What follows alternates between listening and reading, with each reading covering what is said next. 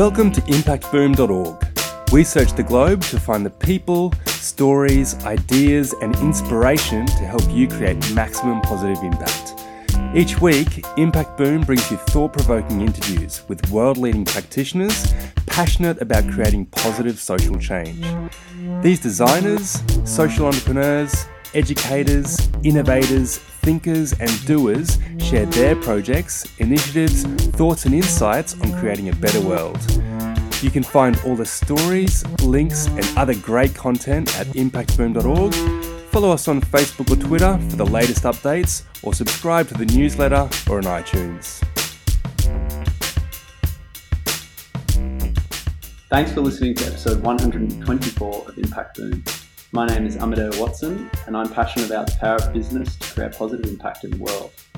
Today we're speaking with Gabriela Gallardo and Santiago Mejia Acosta, co-founders of Yaku Latin Goods. Yaku Latin Goods is a Brisbane-based social enterprise that supports health and education projects from a global community perspective. They have strategically combined their professional skills in marketing management, business and project management with their personal belief and commitment to help reduce social inequality. Through their business model, Gabby and Santi import organic and ethical products from Latin America, trade at organic markets in Brisbane, and part of their profits goes out to support 2 community projects, creating a positive social impact in the lives of 500 children. On today's podcast, we'll discuss Gabby and Santi's journey in setting up their social enterprise. We'll get their advice about getting projects off the ground and some of the challenges and surprises along the way. And we'll also hear about their experience of Impact Boom's Elevate Plus program. So, Gabby and Santi, thank you so much for joining us. Thank you. Happy to be here. Thank you for having us. To start off, I'd like to go way back. Where are you both from and how did you meet each other? Well, we were born in Ecuador, a magical country in the middle of the world. We met in our hometown Quito, where some friends were discussing politics after a workshop.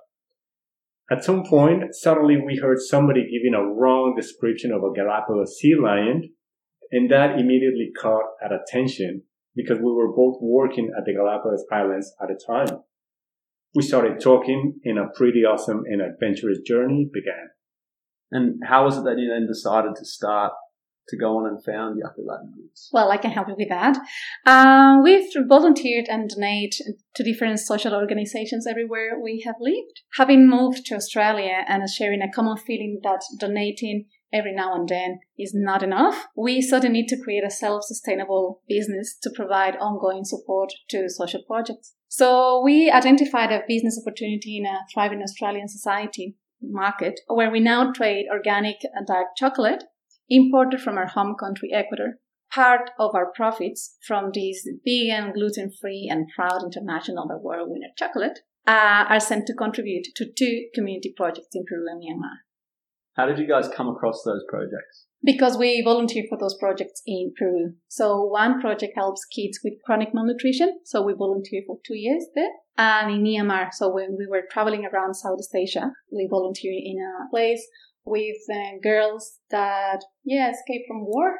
Mm-hmm. And so at that time, there were 400 girls. And right now, the last update is that the center has like 600 now. Wow. Mm-hmm. Yeah. The number of kids is growing, but the center is the same. So it's pretty packed and the needs are huge. Yeah. Well, let's talk a bit more about the problem that you're passionate about solving. And it's something you've kind of alluded to it there. So could you define that problem and how does Yaku seek to solve that problem? The problem we want to help solve is social inequality.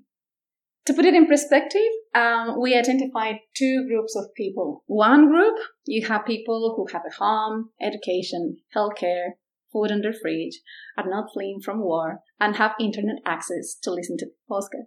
This group belongs to the privileged 5% of the world population. The other 95% does not. So for us, being part of this privileged 5% is a huge responsibility. We take it with gratitude, but also with genuine commitment to create change. With Yaku Latin Goods, we won't end social inequality, but we're pushing really hard to reduce that gap. I really like a philosopher, Hillel, and he said, if it's not you, then who? If it's not now, then when? That was a really powerful say that we take it when we started like Yaku Latin Goods. And how about Yaku's impact around the world? Could you tell us a bit more about that? Yes, of course, I'll be happy to. Well, our purpose is to foster healthier communities. Since we started, we have been giving part of our profits to support 2 community projects, as Gabby was mentioning, one in Peru and one in Myanmar, children with chronic malnutrition and orphans from war. So volunteering in these projects made us realize that even the smallest contribution really has a significant social impact. So far, we have provided them with already with health and education materials, training resources, and mattresses, creating a really nice and positive impact for 500 children. We like to define ourselves in our expanding community as good people doing good. It says very accurately what it is that Yaku's about and Yaku's doing. And it's not only us, it's the people that are starting to support the project and believe in what we're doing. Yeah. So, yeah. Exactly. It's a nice community that we have been building for all this time already. Keeps growing. It's really dynamic. A lot of loyal people that keep coming back to us. So it's not just us. It's good people making good. Yeah. That's our motto. What were some of the early challenges in running the organization? Well, to begin with, Yaku. Yaku means water in our indigenous language, which evokes the ocean that connects the world. And this word alone encapsulates the global impact we envision to connect our Latin American culture with the Australian market and support communities facing critical social inequalities. Well, saying that big and holistic concept is really hard to communicate, and it's really hard to get into your market and to your people. So that was the very first challenge, to communicate that we are a social enterprise and that this is our model and this is why we're doing it. So communicating the why, it wasn't easy. And I feel that now we have more elements and tools to communicate that story. Another challenge could be, identifying our target market, because the idea is that we're not only putting chocolate, which we are doing now, but in the future is bringing more the different variety of products. And people probably now, they know us as the Chocky guys, or chocolate only, which is a fantastic, beautiful world. And we want to keep on going with chocolate, not only from Ecuador, but next time from Mexico, from Peru, because it's a really great market. But what about if we move into quinoa, or if we move to other kind of products? So that would be only the thing about us expanding in different products and not only being known as the 2 or 3 or 5 products that we are trading. And we also encountered more traditional challenges like taking risks, finding partnership, and dreaming big as a migrant entrepreneurs as well, I guess, with no more capital than our decision to do good, which means tons of resilience, patience, and continuous exploration. Really relevant challenges there. All social enterprises that are product businesses can get categorized into having that one product, which in Yaku's case is chocolate, but there's such potential to bring in other products. Yes, exactly. And then expand, I guess, the impact as well. Right. Yep, right. I'd like to talk a bit about the Elevate Plus program, the Impact Boom. After how many years of operation was it that Yaku was accepted? After 2.5 years already. Yeah. So after 2.5 years of operation, you're accepted into the Elevate Plus program. Could you please share some of the main lessons you took away from the Elevate Plus program and how Yaku has progressed since? Yes, well, totally. The Elevate program became for us a really huge milestone. It's, for Yaku Latin Goods, it's basically a before and after kind of thing, all right? So I guess the main outcomes we took away from this great opportunity was not only to deeply understand the overall aspects and challenges of a social enterprise, but also to develop the power we have to make things happen. That is one of the main lessons, the main outcomes that we have got out of this program.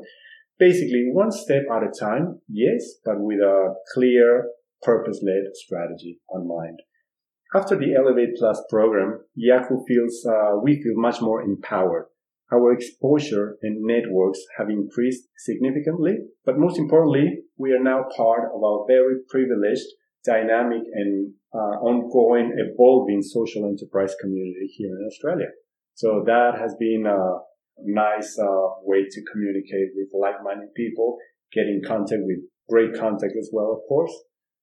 Let's talk a bit about that social enterprise community and specifically the one in the Elevate Plus program. Were there any particular issues or hurdles that the majority of the cohort experienced that you shared with the other social enterprises in the program? Yes, totally yes. To begin with, we are very happy to say that it was great to be surrounded by passionate entrepreneurs and innovators at this first cohort of the Elevate Plus program.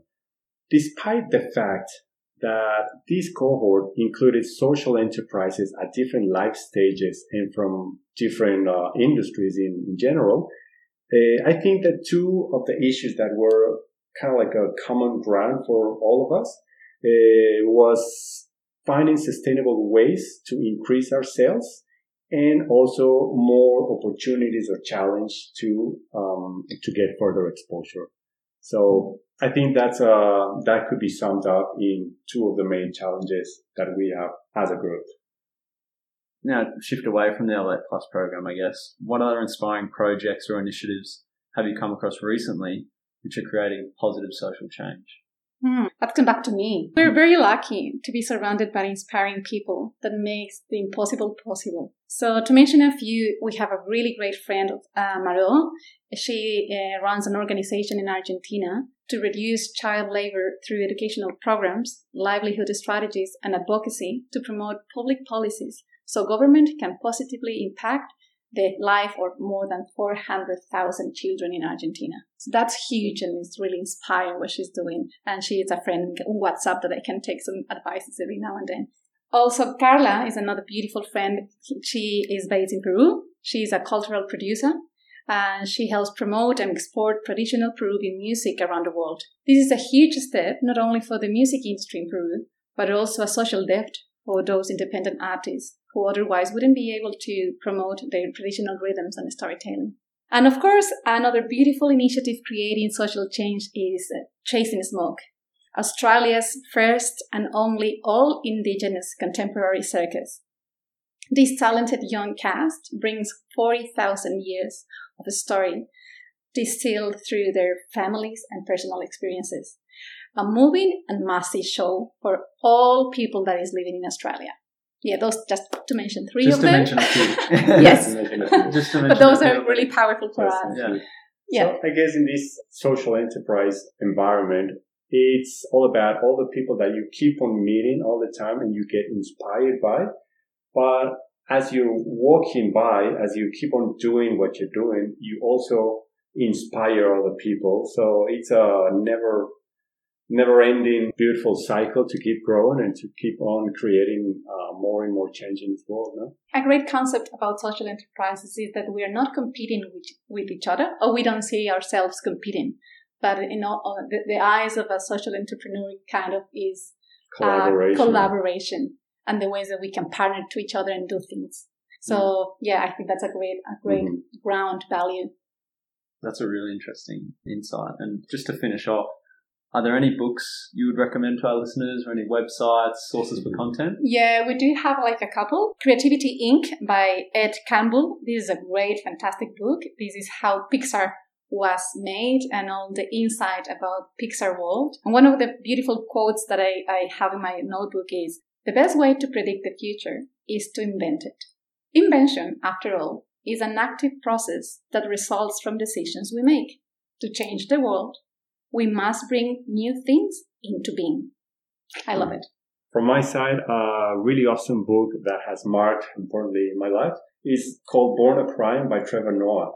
So this is a very inspiring story of the extreme challenges that Trevor, the author, has faced during his childhood and everything he had to do to overcome during his life, right? But where resilience, audacity, and a good sense of humor played a key role. So really inspiring. Truly would recommend that. This is in a South African context. Apartheid and all of that, but it's really, really good. Great. Well, Santi and Gabby, thank you very much for your generous insights and time. Awesome. Thank you. It's been a pleasure. Thank you very much. Gracias.